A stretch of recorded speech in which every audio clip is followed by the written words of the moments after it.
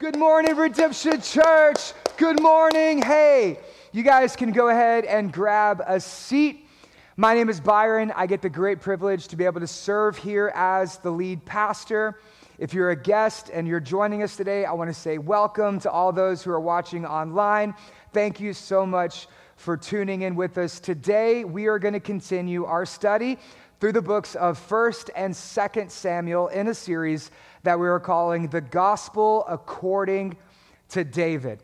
How many of you are here today because you are excited, you're fired up, you're pumped, you're ready to have another life-giving, inspiring, motivating message about the life of David? Who's excited for a great message today? All right, well, go ahead and do me a favor and lower your expectations because today we're going to be talking about everybody's favorite subject. Today we're going to be talking about suffering. That's right. Today we're going to be talking about the subject of suffering. You know, as a pastor, my goal is to preach verse by verse through all 66 books of the Bible before the day that I retire.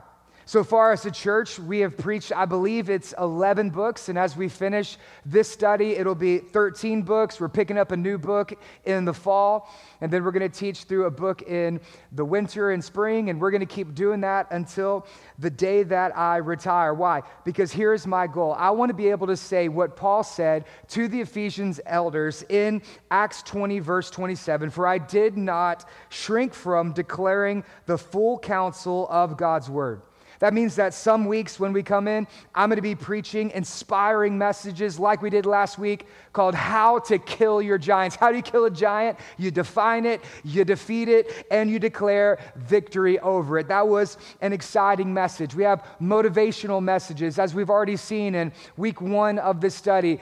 What is so amazing about grace? And then the week after that, we learned what we do when life doesn't go as planned. As a church, we've taught studies over marriage, and we've talked about prayer. We've talked about the Holy Spirit. We've learned about Jesus. We've talked about the power of forgiveness, and we've had a lot of fun along the way. You know, some weeks whenever I preach, you know, I'm fired up, I'm excited, but then there's some weeks that I feel like I'm just ranting like an old man yelling at the clouds. Like, that's a little bit of what happened last week. I was just going on a tear. I couldn't help myself, and it felt good. But other weeks, we laugh, we tell jokes, and we have a lot of fun. And then there's going to be some Sundays that are going to be like today. It's the day that I take off my preacher hat, and then I sit down and I have a conversation with you, and I put on my pastor hat. So today in this sermon, there's not going to be a lot of preacher voice. Instead, it's going to be a very pastoral tone with my pastoral voice. And here's the reason why. It's because, like Paul, I want to declare to you the whole counsel of God's word. And one of the subjects that is so often forgotten when it comes to preaching is the subject of suffering. You know, you probably heard a lot of sermons about how you can succeed, but you haven't really heard a lot of sermons about how you can suffer. But here's the truth. The question is not, will I suffer? That would be great, wouldn't it? Wouldn't that just be great? Like, will I suffer? Maybe, possibly, potentially. Let's go ahead and just schedule that down for the 19th. Maybe I'll suffer. No, the question is never, will I suffer? Here's the question that I want to pose to you today is that when you suffer, will you suffer well? That's a question we should all ask ourselves. When I suffer, how will I suffer? And when it comes to suffering, will I suffer well? You know, every character in the Bible who ever did anything great, guess what they had to do? They had to learn how to suffer. I mean, Abraham, he suffered. Moses, he suffered. The prophets of the Old Testament, they suffered. David, as we're going to see today, he suffered. But even into the New Testament, what do? They still experience suffering. So Peter and James and Paul and the apostles, they all lived lives of suffering. And even our Lord Jesus, guess what he had to do in his life? He had to learn how to suffer. And they would all tell you, the question is not if you suffer, the question is when you suffer, how will you suffer, and will you suffer well? You know, when I think about the subject of suffering, there is no one outside the Lord Jesus who can teach us about suffering more than my man David. And today we're going to learn from the life of David Why people suffer. If you have your Bibles, go ahead and turn me to 1 Samuel chapter 18. The sermon title today is Why Do God's People Suffer? Because I want you to know that when you are suffering, you are not suffering alone. That you are in good company because you're in company with men like Abraham and Moses, men like Peter and Paul, and men like David. David, he was the great king of Israel. He wrote books of the Bible. He wrote the book of Psalms. More chapters in the Bible are dedicated to his life. 66 chapters in the Old Testament. And then we see over 2,000 times, including the New Testament, David is mentioned. He is one of the most tremendous characters in all of the Bible, but yet at the same time, he experienced grief and hurt and pain and hardships, deep trauma, and incredible amounts of suffering. And the question we'll see is that he didn't ask, will I suffer? No, because David knew that he would suffer because he did suffer. The question that we ask ourselves is, when I suffer, will I suffer well? And the way we answer that depends upon our response. And so today, if you have your Bibles, go to 1 Samuel chapter 18. I want to set up this message by giving you a theological underpinning of the subject of suffering. You know, one of the questions that I get asked so often is, if God was good, then why do people suffer? Now, to be fair, it is a complex question which deserves a complex answer. So, for example, the other day, my daughter, Esther's son, she's 5, she asked me, Daddy, why do I have to go to school? And what I told her is, you need to go to school so that way you can learn, that you can grow, that you can learn to do math, you can spell, you can read and write, so then you can graduate, go to college, you can get a job, you can get married, and then you can give us grandkids. I explained all that to her, but it went right over her head. She said, Daddy, I don't want to get married and have kids, go to college and have grandkids. And so in that moment, I'm like, she's not understanding what I'm saying. There's a very simple, logical explanation to this, but it's too complex for her to understand. And so I did what every parent did. I just said, because I said so. That's actually not what I did, but that's what I wanted to do, but that's actually not what I did, because we know that the answer because is not actually a sufficient answer to give to people when they ask complex questions. The suffering question is a very complex question. And so many times when people ask, why do we suffer? A lot of pastors and well-meaning people, they just say, well, because that's just the way that life is. And on the surface, yes, that is true, but if we dig down a little bit deeper, it's a lot more complex than that. And so what I want to do is I want to give you a theological underpinning to answer the question why before we dive and dig into the how and the lessons that we can learn from David. For those of you who are suffering or have suffered, I'm going to list these off. And what I want you to do is I want you to begin thinking about which category best describes the situation, the circumstance, or the suffering, so that way you can begin to answer the question, why? And once we start with the question why, and we discover why people suffer, then we can begin to help you understand how we suffer and how we suffer well. Because remember, it is not a matter of if, it is always a matter of when. So if you're taking notes, go ahead and write this down. I'm going to go fast. You can follow me on Instagram. I'll post all of this on social media. But the first reason that people suffer is because of Adamic suffering. That we are all born into a fallen world with a sin nature that we have inherited from Adam. God created Adam and Eve perfect, and then they sinned, they fell, they rebelled, and then sin enters into the world, and everything in creation becomes fractured and flawed. That's one of the big reasons for sin, because we live in a fallen world. Number 2, it's punishment of suffering, that God judges unbelievers and he punishes them for their sins. So examples in the Old Testament would be that of Sodom and Gomorrah. We see this with Pharaoh. We see this with Egypt. We also see it in the New Testament with Herod. As he's persecuting the church, God sends judgment. We also find it here in the text today as Saul is suffering under the judgment of God because he's rebelled and he's turned away from him. There's a punishment suffering for those who are not believers. Number 3, there's consequential suffering. Sometimes we suffer because of the decisions that we make.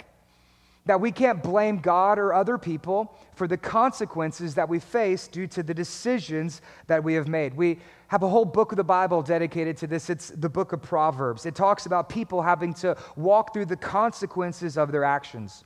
Number 4, demonic suffering. that Satan is alive and that he is at work in the world, and sometimes he does that through demonic suffering. And so we need to be wise, we need to be discerning, so that way we can tell the difference between truth and lies and the accusations that come from the enemy. Number 5, there's victim suffering, and this is where many of you've been sinned against.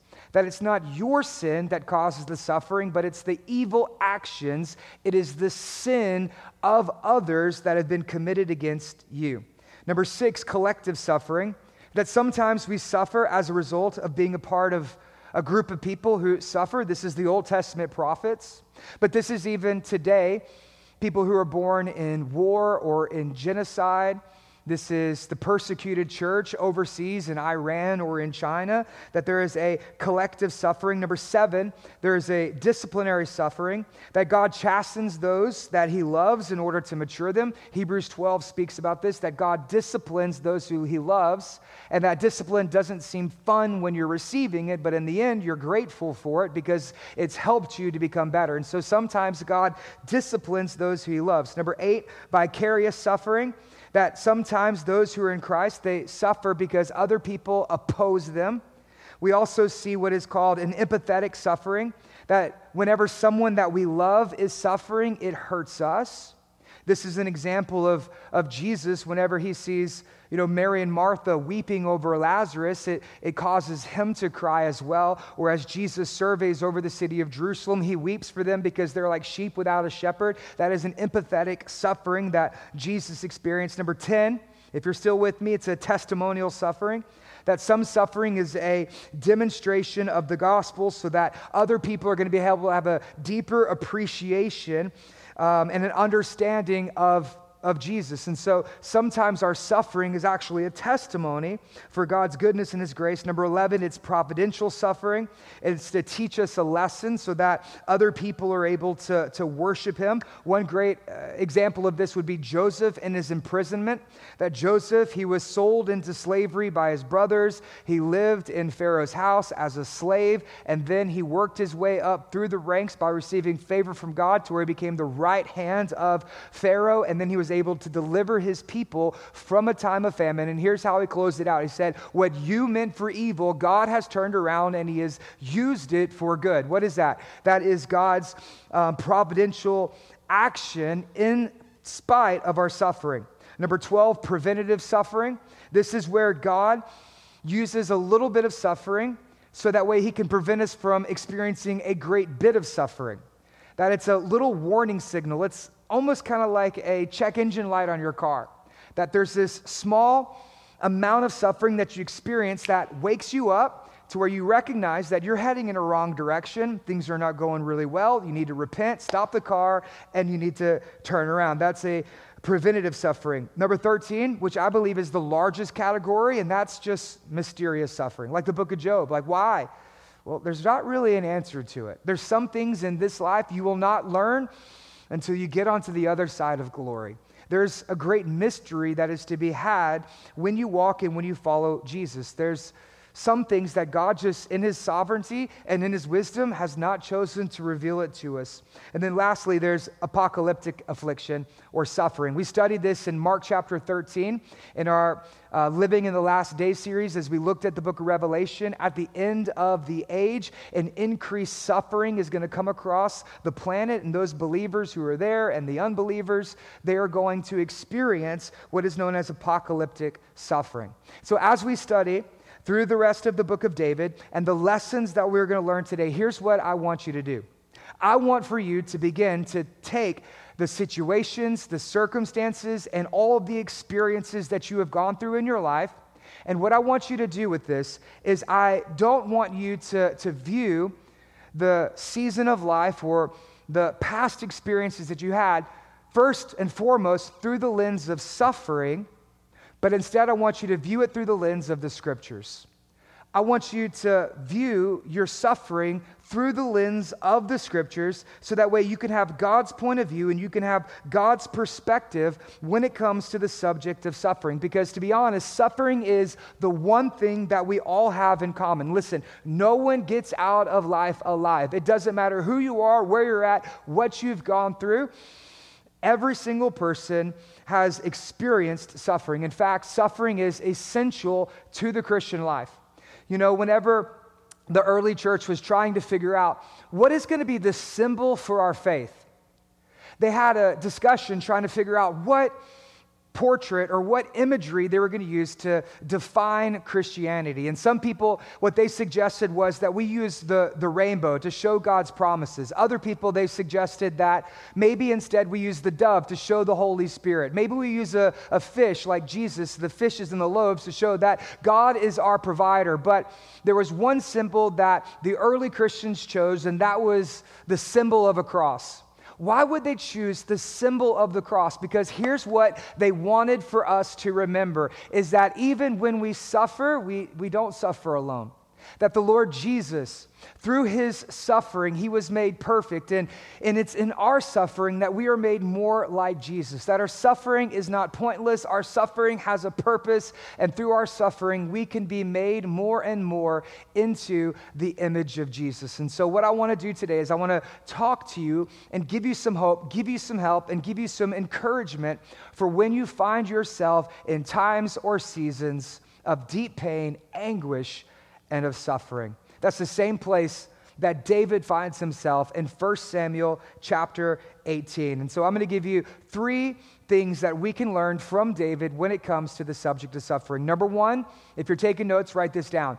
Even when you are in pain, God is not punishing you. Let me say that again. Even when you are in pain, God is not punishing you.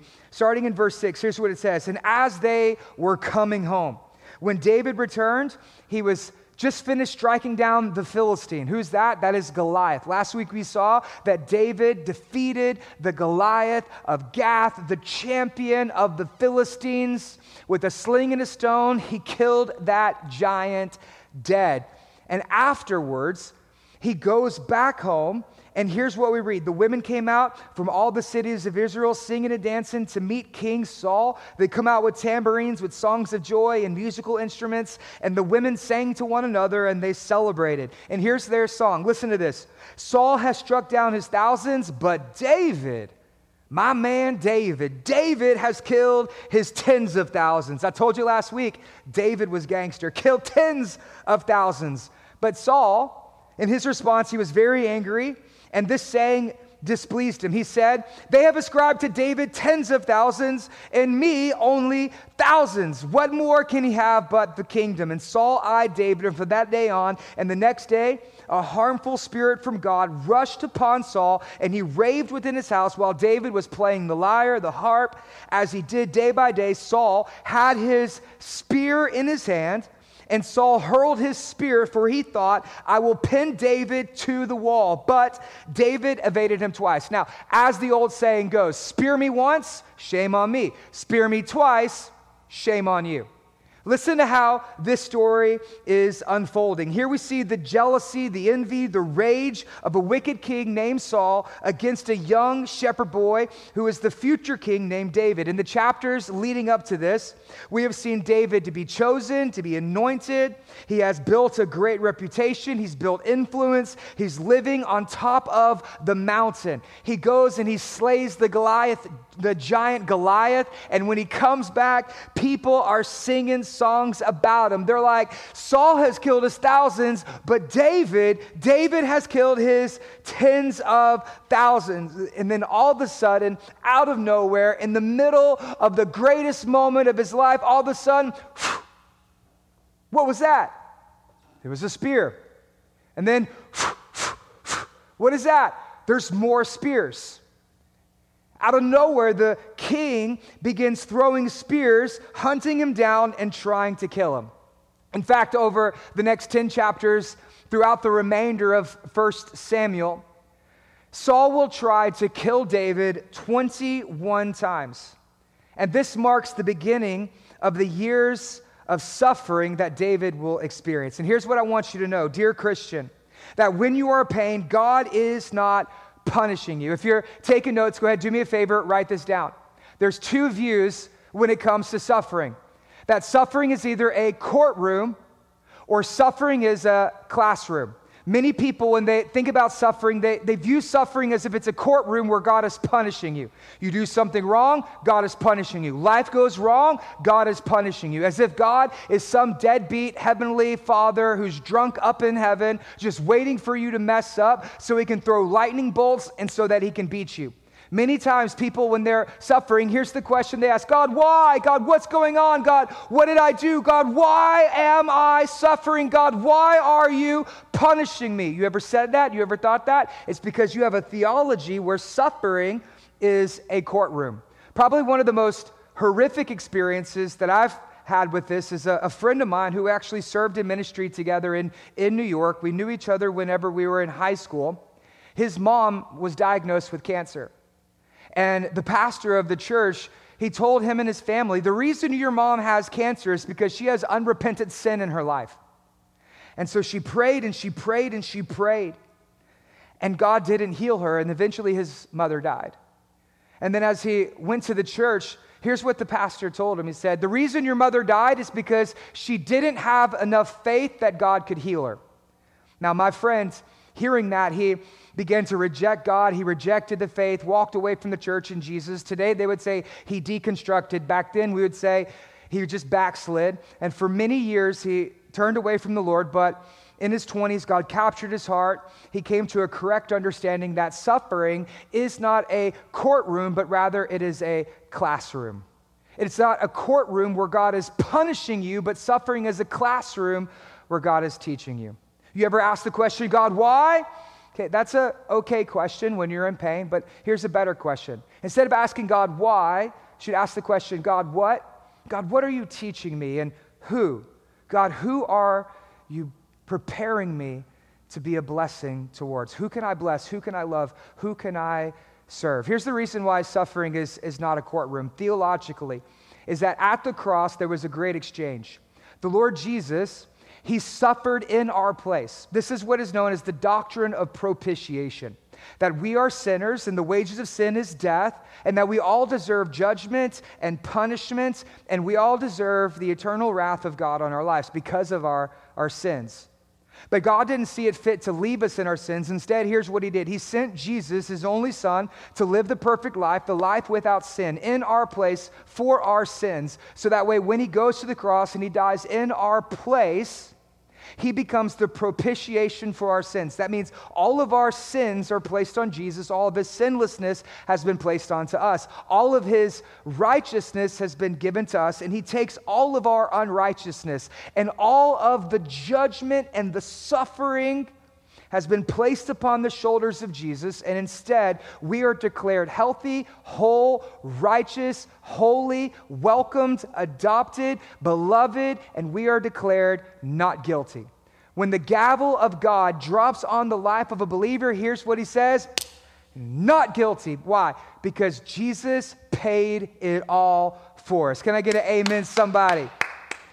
This is what Jesus does for us. Jesus pays the penalty for our sin. Therefore, it is not a courtroom, but rather it is a classroom. It's a classroom where God is teaching us, God is helping us to place our hope in him, to place our trust in him, to develop a prayer life, to lean on and to depend on the scriptures. Dear Christian, God is not punishing you because it would be unjust and unrighteous for God to punish two people for the same sins. So God is not punishing you, but instead, God is preparing you, he is teaching you, and he is developing you. Let me read you some scriptures to encourage you. 1 Peter chapter 2, verse 24. He himself, that's Jesus, bears our sins so that we might die to sin and that we might live righteous. By his wounds, you have been healed. 1 John 2:1-2. We have an advocate with the Father, Jesus Christ the righteous. Why? He is the propitiation for our sins, not for ours only, but for the sins of the whole world. Hebrews 9:28. So Christ, having been offered once to bear the sins of many, will appear a second time, not to deal with sin, but what? To save those who are eagerly waiting for him. And then my favorite, Romans 8:1. Now there is no condemnation. How much condemnation is there? Redemption. How much condemnation? No condemnation for those who are in Christ Jesus. You are free, you are forgiven, forgiven, you are healed, you are welcomed, you are beloved, you are loved, and God declares, not guilty. So suffering is not a courtroom, but rather suffering is a classroom. Jesus already bore the punishment for your sins. When God sees you, he doesn't see your sin. He doesn't see your shame. All he sees is Jesus. All he sees is the precious blood of Jesus, not your guilt, not your past. He doesn't see the mistakes that you've made. Here's what he sees. He sees Jesus. You are forgiven. You are loved. You are holy. You are whole. You are made new. The old is gone and the new has come. Dear Christians, suffering is not a courtroom. Suffering is a classroom. There is a university that God sends his children to. Many enroll, but only a few graduate. It is long, it is hard, and it requires patience and perseverance. Why? Because it is the school of suffering. So instead of asking God, why is this happening? Turn around and pointing the finger at God. What we need to ask is, God, what are you teaching me? What can I learn from this? How can I grow through this? And who can I help because of this? One of my favorite books is a book called A Tale of Three Kings by Gene Edwards. If you come on staff or leadership at the church, it's a required read, and it's about King David and the two kings that preceded and came after him. And he writes this as a commentary following the slaying of David and Goliath. In these verses, here's what he says. He says, "Do you find it strange that this remarkable event," talking about the killing of Goliath, "led the young man not to the throne, where he's the future king? He didn't immediately ascend to the throne, but rather to the hellish agony of suffering. On that day, David was enrolled not into the lineage of royalty, but rather into the school of brokenness." Friends, suffering is not a courtroom, it is a classroom. It is not where God is punishing you, but rather it is where God is preparing you for greater things. Number one, what we learn is this, is that even when you are in pain, God is not punishing you. Number two, here's what we learn. Even when life is awful, God can still do something awesome. There's multiple attempts that Saul makes to kill young David, and each one of them fell. And so here's what the wicked king does. He comes up with a plan. He decides, since I can't kill him with my own hand, I am going to put him on the front lines of battle, and I'm going to withdraw the troops so that way we'll let the Philistines kill him. Look at this plot unfold in verse 20. Now, Saul's daughter, Michal, loved David, and they told Saul, and this pleased him. So Saul thought, let me give her to him so that she might be a snare in the hands of the Philistines against him. Therefore Saul said to David a second time, you shall now be my son-in-law. And Saul commanded his servants, speak to David in private and say, behold, the king has delight in you, and all of his servants love you. Now then, because of the king's son-in-law. And Saul's servant spoke these words in the ears of David, and David says, does it seem to you a little thing to become the king's son-in-law, since I am a poor man and have no reputation? And the servants of Saul said to him, thus and so did David speak. Then Saul said, thus shall you say to David, the king's desires no bride price, except for, get this, 100 foreskins of the Philistines. That's crazy. Whenever me and Ashley were getting married, she's Korean, and it's a part of Korean culture that the husband gets the bride's family a goose. And so I went out, I got a ceramic goose, and I proposed to Ashley. I brought the goose to her parents' house, and the goose is still sitting there. It's kind of the same thing, but it's a little different, amen? Okay, instead of just getting a goose, come back with 100 foreskins of the Philistines. I'm going to keep reading. Here's what it says. It says, when the servants told David these words, here's what it says. It pleased David well to be the king's son-in-law. Before the time had expired, David arose, went along with his men, and he killed not 100, but 200 Philistines. And David brought their foreskins, which was given the full number to the king, so that he might become the king's son-in-law. And Saul gave him his daughter Michal for a wife. But when Saul saw and knew that the Lord was with David, and Michal, Saul's daughter, loved him, Saul was even more afraid of David, so Saul was David's enemy continually. I mean, this story keeps just getting crazier and crazier, does it not? I mean, first it starts with Saul throwing spears at him, and when he noticed the spears, is unable to kill David. Instead, he comes up with a plot to murder him in battle, but he knows that he's going to have to come up with a trick to be able to get David to accept this nearly impossible mission. So he says, hey, David, I'm going to let you marry my daughter and become the son-in-law to the king, enter into royalty, but first, you have to come back with 100 Philistine foreskins. Okay, now listen, if you don't know what a foreskin is, don't Google it, okay? Just don't Google it. If you don't know what it is, I can't help you, right? In this part of my message, to be honest, I had a long list of foreskin jokes that I was going to make, but because of time restraints, I had to cut them out. Okay, moving on. Psychologists call this compound trauma. It's where when one thing falls apart and all of a sudden the entire bottom falls out. For example, you don't just lose your job, but you lose your job, you lose your income. Now your house is foreclosed, you get your car repoed, your kids have to relocate. It's a compound suffering in your life. And we see it in other areas, like when you get divorced, you lose your friends, you lose your family, custody of your kids, you lose your house, you have to move, and all of your life is thrown up, your standard of living is changed, and it's not just one thing or one area, but all of a sudden it impacts and affects every other area of your life. It's not just one trauma, but it's multiple traumas on top of each. Anybody ever experienced this? Okay, if that's you, just let me go ahead and say, I am incredibly sorry for the suffering that you have experienced in your life. But here's what I want you to know is that even when life is awful, God can still do something awesome. Even though David is having spears thrown at him and he's in the middle of a murder plot, the king is trying to kill him. He's being shipped off to war. He's required to bring back 100 Philistine foreskins. But yet look what it says. When his servants told David these words, it pleased David, circle that, underline it, highlight it. It pleased David well to be the king's son-in-law. And so before time expired, David arose, went along with his men, and he killed 200 Philistines. David understands something that is going to help all of us when we experience suffering. And here's what it is that the battle that we face so oftentimes is not of our circumstances, but rather it is of our perspective. The battle we face is not of our circumstances, but it is our perspective. Let me tell you this, is that there are situations in your life that you will never be able to control, but you can control your perspective. You may not be able to control the circumstances, but you can control your perspective. See, David, he understood that even though his circumstances were awful, he believed that God could still do something awesome. If you're taking notes, write this down. Your life is always moving in the direction of your strongest thoughts.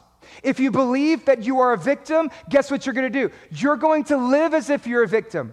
If you believe that you are always going to have the world against you, then you're going to live as if the world is always against you. If you believe that you are a failure, then you're going to continue to live your life as a failure. If you believe that the situation that you're in is the best that you can do, then the situation you're in is always going to be the best that you can do. Why? Because your life is always moving in the direction of your strongest thoughts. But if you believe that God is good, then you're going to live as if God is good. If you believe that God is for you, then you're going to live as if God is for you. If you believe that God loves you and cares for you, that He answers your prayers, then you are going to live your life out of that perspective, because our behaviors are a result of our beliefs, and our life is always moving in the direction of the strongest thoughts that we have. You may not be able to control your circumstances, but you can control your perspective even in the midst of it.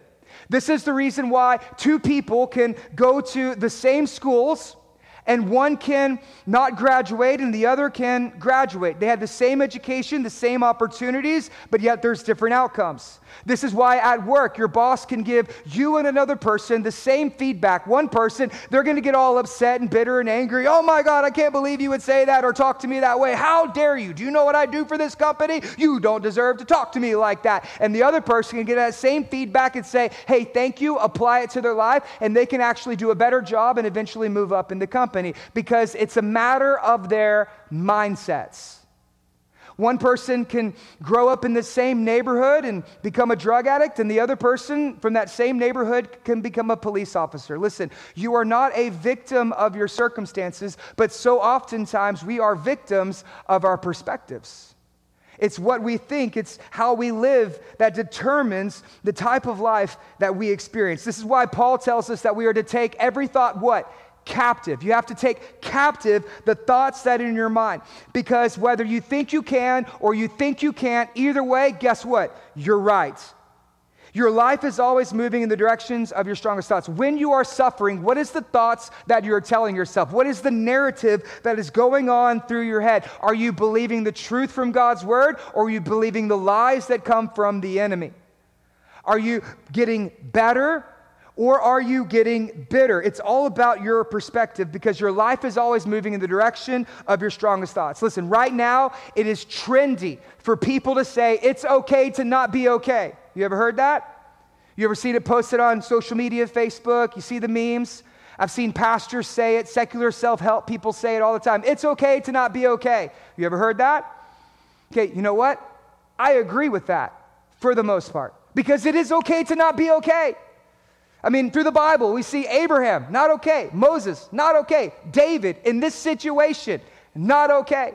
Peter, Paul, in their life, not okay. Jesus, in the Garden of Gethsemane, when he cries out and prays, he was not okay. I want you to know, if you're not okay, it is okay to not be okay. But it's not okay to stay that way. It's not okay to be okay with not being okay. Eventually, you have to reach a point to where you decide you want to do something about it.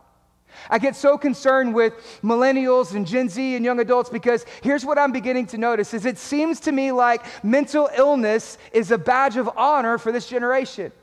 As if mental health is now an identity statement. People say, I have anxiety, I have depression. That's okay if you struggle or suffer or experience anxiety and depression, but don't let anxiety have you. Don't let depression have you. You got to adjust the narrative. You have to fix your mindset, change your perspective, because you don't want to come into agreement with the negativity that is in your life. It's okay to not be okay, but it's not okay for you to stay that way. I'm encouraging you, I'm helping you to try to do something about it. Don't just go through it, grow through it so that God can do something better in spite of it. So let me give 5 encouragements to Christians in this room right now that I know are suffering, that are struggling, and you're looking for answers, you're looking for hope, you're looking for healing. Let me give you 5 really quick, brief encouragements. Number 1, when you are suffering, process your pain through prayer. Jesus actually invites us to do this in the book of Matthew. He says, come to me, all you who are weary, and I will give you what? Rest. Jesus invites us to transfer our burden and to process our pain through prayer. Number 2, seek help from wise, godly counselors. Proverbs tells us that the battle is won with the counsel of many. Go find a Christian biblical therapist. I have one. His name's Mark. We meet every Wednesday. He's awesome. He's helping me work through some of the processing that I need to do in my life to be a better husband, father, and pastor. If you need a therapist, last week we had several people reach out and message me. They're getting help. I want you to get help. I can recommend one. Send me a message. I'll help you find it. But seek help from biblical counselors. Number 3, surround yourself with godly friends. We just finished the book of Colossians, and in the first chapter, he says, remember my chains, and he writes about his suffering because of the gospel. How does that book close? In the final chapter, it's just a big, long list. It's a shout out to all of his friends. One of my favorite quotes is this: a good friend makes the bad times half as good and the good times twice as good. Isn't that so true? We need to surround ourselves with godly friends and godly influences. Number 4, don't just grieve and leave. What do I mean by that? At the end of every single service, here's what we offer. We offer open ministry, altars, and prayer time. And so many times I see people crying as they leave the lobby and go back to their lives. They come to church, they hear a sermon over suffering, and they grieve and they process and they think about their life and experiences. And then at the end of the message, they just get up and walk out the doors exactly the same way that they came in. Listen, please, if you are suffering, here's my encouragement. Don't just grieve and leave, but stay and pray. James says it like this: if any one of you is suffering, Come to the front. Let the elders anoint you with oil. Why? So that you might be healed. God doesn't want you to grieve and leave. He wants you to be able to stay and pray. And then lastly, number 5 is to hold on to the promises of God. What are the promises of God? Here's what God says. I will never leave you. I will never forsake you. I will never abandon you. I will never give up on you. But I will be with you always. For how long? Until the very end of the age. Even when life is awful, have hope to know that God can still do something awesome. Which leads to the third point, is that even when life goes wrong, you can still choose to do what is right. See, the story continues just like this for about 6 more chapters, all the way until the end of the book of 1 Samuel, where we pick up next week in 2 Samuel. And here's what David's doing. David is dodging spears. He is weeping. He is crying. He is tormented. He is running from his life. He finds himself in battles. He's on the front lines of war. He's being tortured. And then all of a sudden, he is outcast, and he finds himself living among the caves. He goes from the fields at his father's house to the palace, and now he finds himself outcasted, living in the caves in chapter 25. And some of you, this is where you find yourself at today. You feel like you're living in a cave of depression, a cave of hardship, a cave of anxiety, a cave of grief, a cave of pain, a cave of suffering. It's the cave of sorrows. You find yourself in this cave. It is dark, it is lonely, it is hurting, and then all of a sudden, guess who walks in? Saul does. David has an opportunity to put an end to his suffering. And here's what he says. When Saul returned, verse 24, when Saul returned from the Philistines, he was told, behold, David is in the wilderness of En-Gedi. Then Saul took 3,000 chosen men out of Israel, and they began to seek David and his men from the Wing-Goats rocks. And he came to the sheepfolds by the way. There was a cave, and Saul went in to relieve himself. So he goes in the cave. He's going to use the restroom.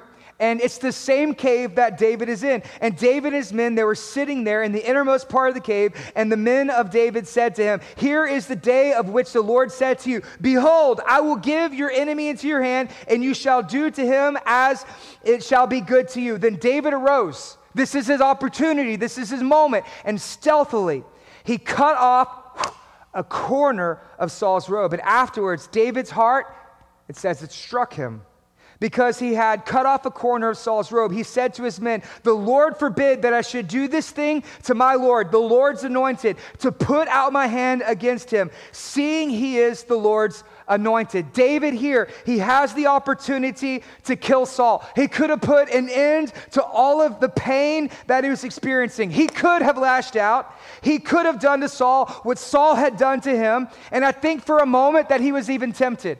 He said, you know, I could get away with this and nobody would bat an eye or think differently because if anything, I deserve this. After all the things that I have gone through and all the suffering that I have endured and experienced, it's my time, my moment to get even. But here's the problem. When you get even, it makes you even. When you get even, it makes you even. You become no different than the person, than the situation, than the trauma or the event that causes your experience. Listen, just because life goes wrong, it doesn't give you permission to be disobedient to God. When life goes wrong, you still have the ability to choose to do what is right. It says after he cut off the cloak of Saul, what happens? His heart struck him. That he felt remorse and conviction. And he says, Lord forbid that I should do anything towards my Lord. I do not want to lay a hand on the Lord's anointed. Listen, for those of you who have suffered from extreme difficulty and hardships in your life, I know that it is incredibly difficult for you to hear this message, and I am incredibly sorry for what you have gone through and what you have experienced. I really am. But can I just tell you that blaming God and punishing others will not alleviate the suffering that you've experienced?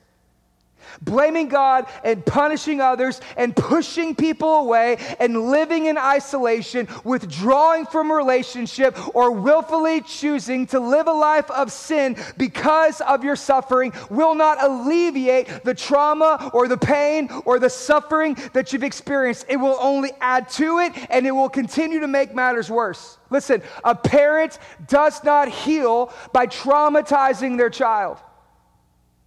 A spouse does not heal from their trauma by inflicting more pain upon their spouse, which means that you will never heal from the hurts that you've experienced by lashing out or by giving out pain or punishment to one another. So oftentimes, here's what happens, is that those who have been victimized ends up becoming the same people who oppress and who push and who bring pain into other people's lives. If you don't work it out, eventually you're going to act it out on other people. Your trauma does not give you permission to bring trauma upon other people. Listen, your suffering is so expensive. It's so expensive. Here's what God wants to do. God wants to break the cycle, to bring deliverance. He wants to step in and set your soul free. Even when things go wrong, you still have a choice to do what is right. Your suffering is so expensive. It has cost you too much in this life.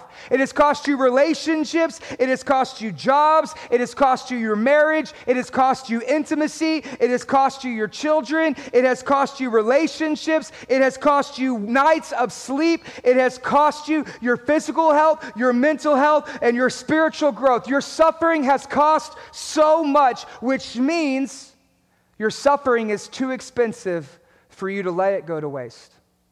Listen to me. Don't waste your suffering. Instead, you invest it.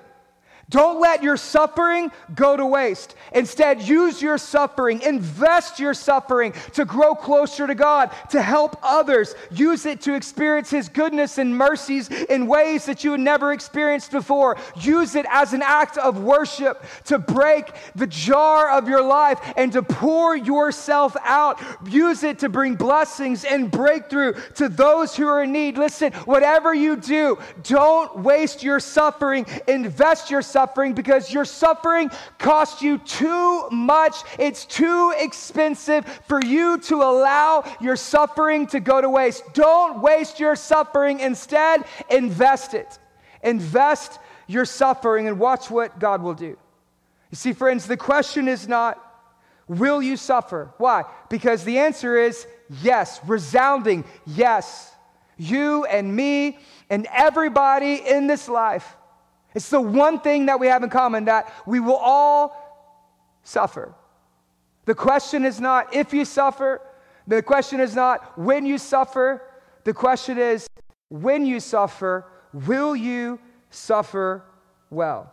You will experience suffering, and even our Lord Jesus, God, very God, the second member of the Trinity, He was familiar with suffering.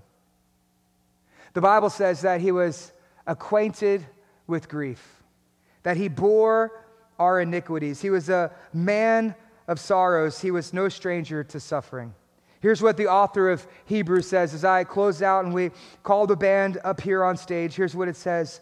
Now, in putting everything subjection to Him, that's the Lord Jesus. That's His sovereignty. That's His authority. That all of creation is under His rule and His reign. He is our great King. It says He has left nothing outside of His control. And at present, we do not yet see everything that is in subject to Him. This is the big mystery question. I gave you 14 applications of suffering and causes. And number 13 was what?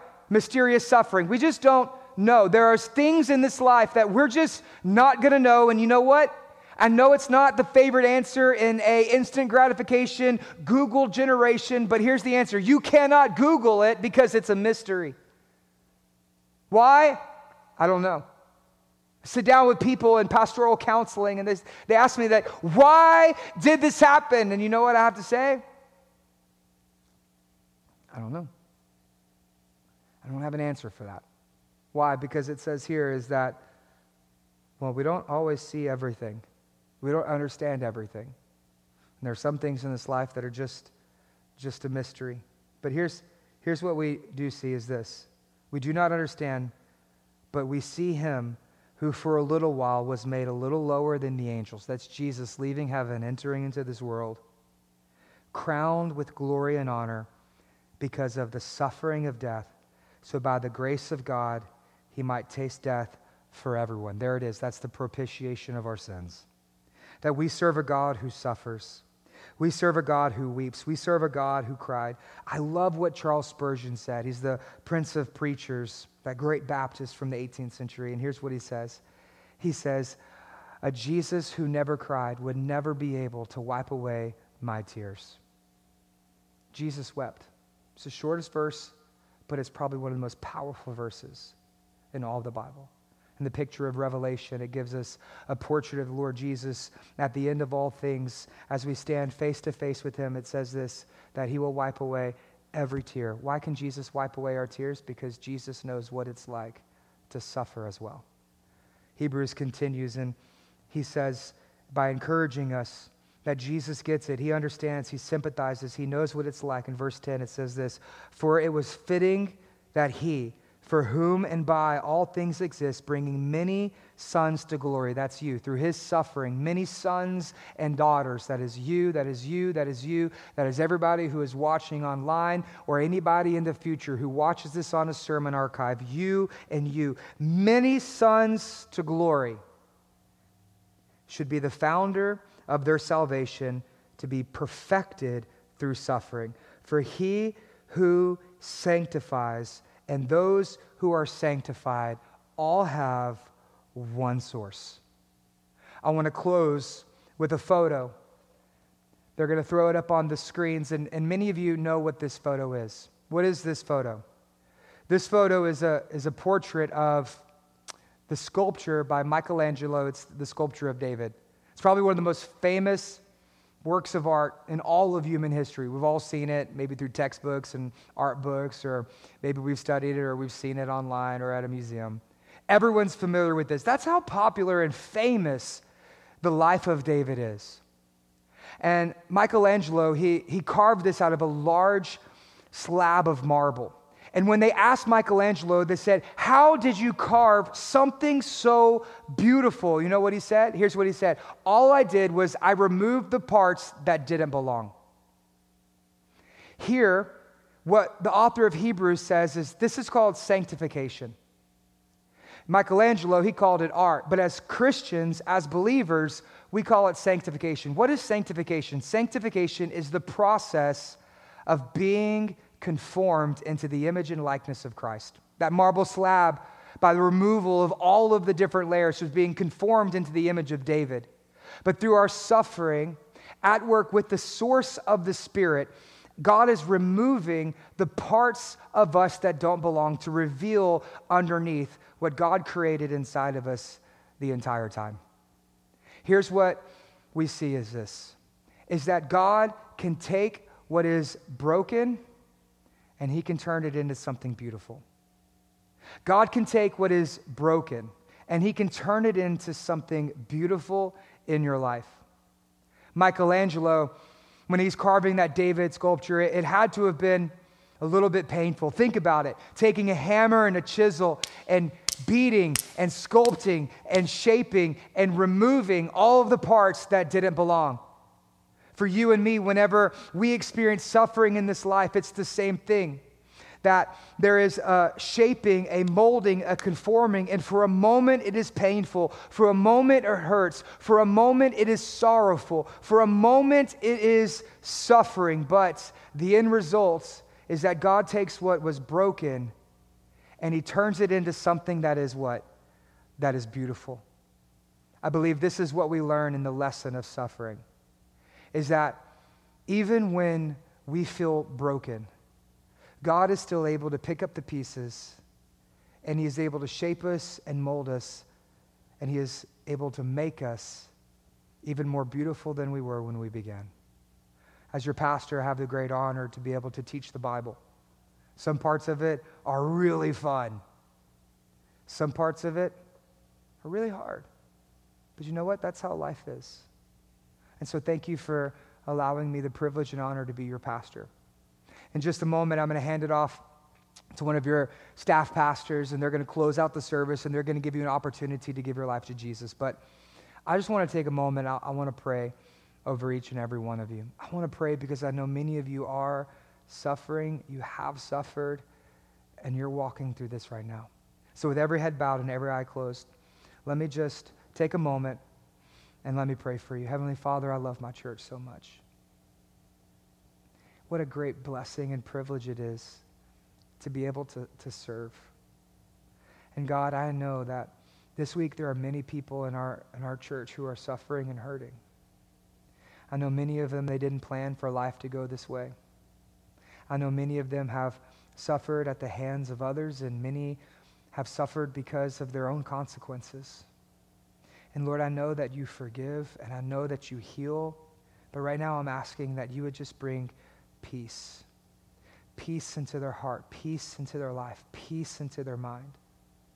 And God, I would ask that you would grant them strength. Strength to be able to persevere, strength to be able to hope, strength to be able to trust, and strength to be able to depend on you. Father, I also ask that you would send godly friends in their life. Surround them with believers who are going to encourage them and bless them, to build them up and not tear them down, and to call out the David or the Jesus that is inside each and every single one of us. I pray this in the strong name of Jesus. Amen. At this moment, I'm going to go ahead and hand it over to our staff pastors. Let's give God a big shout of praise today. Amen, amen, amen.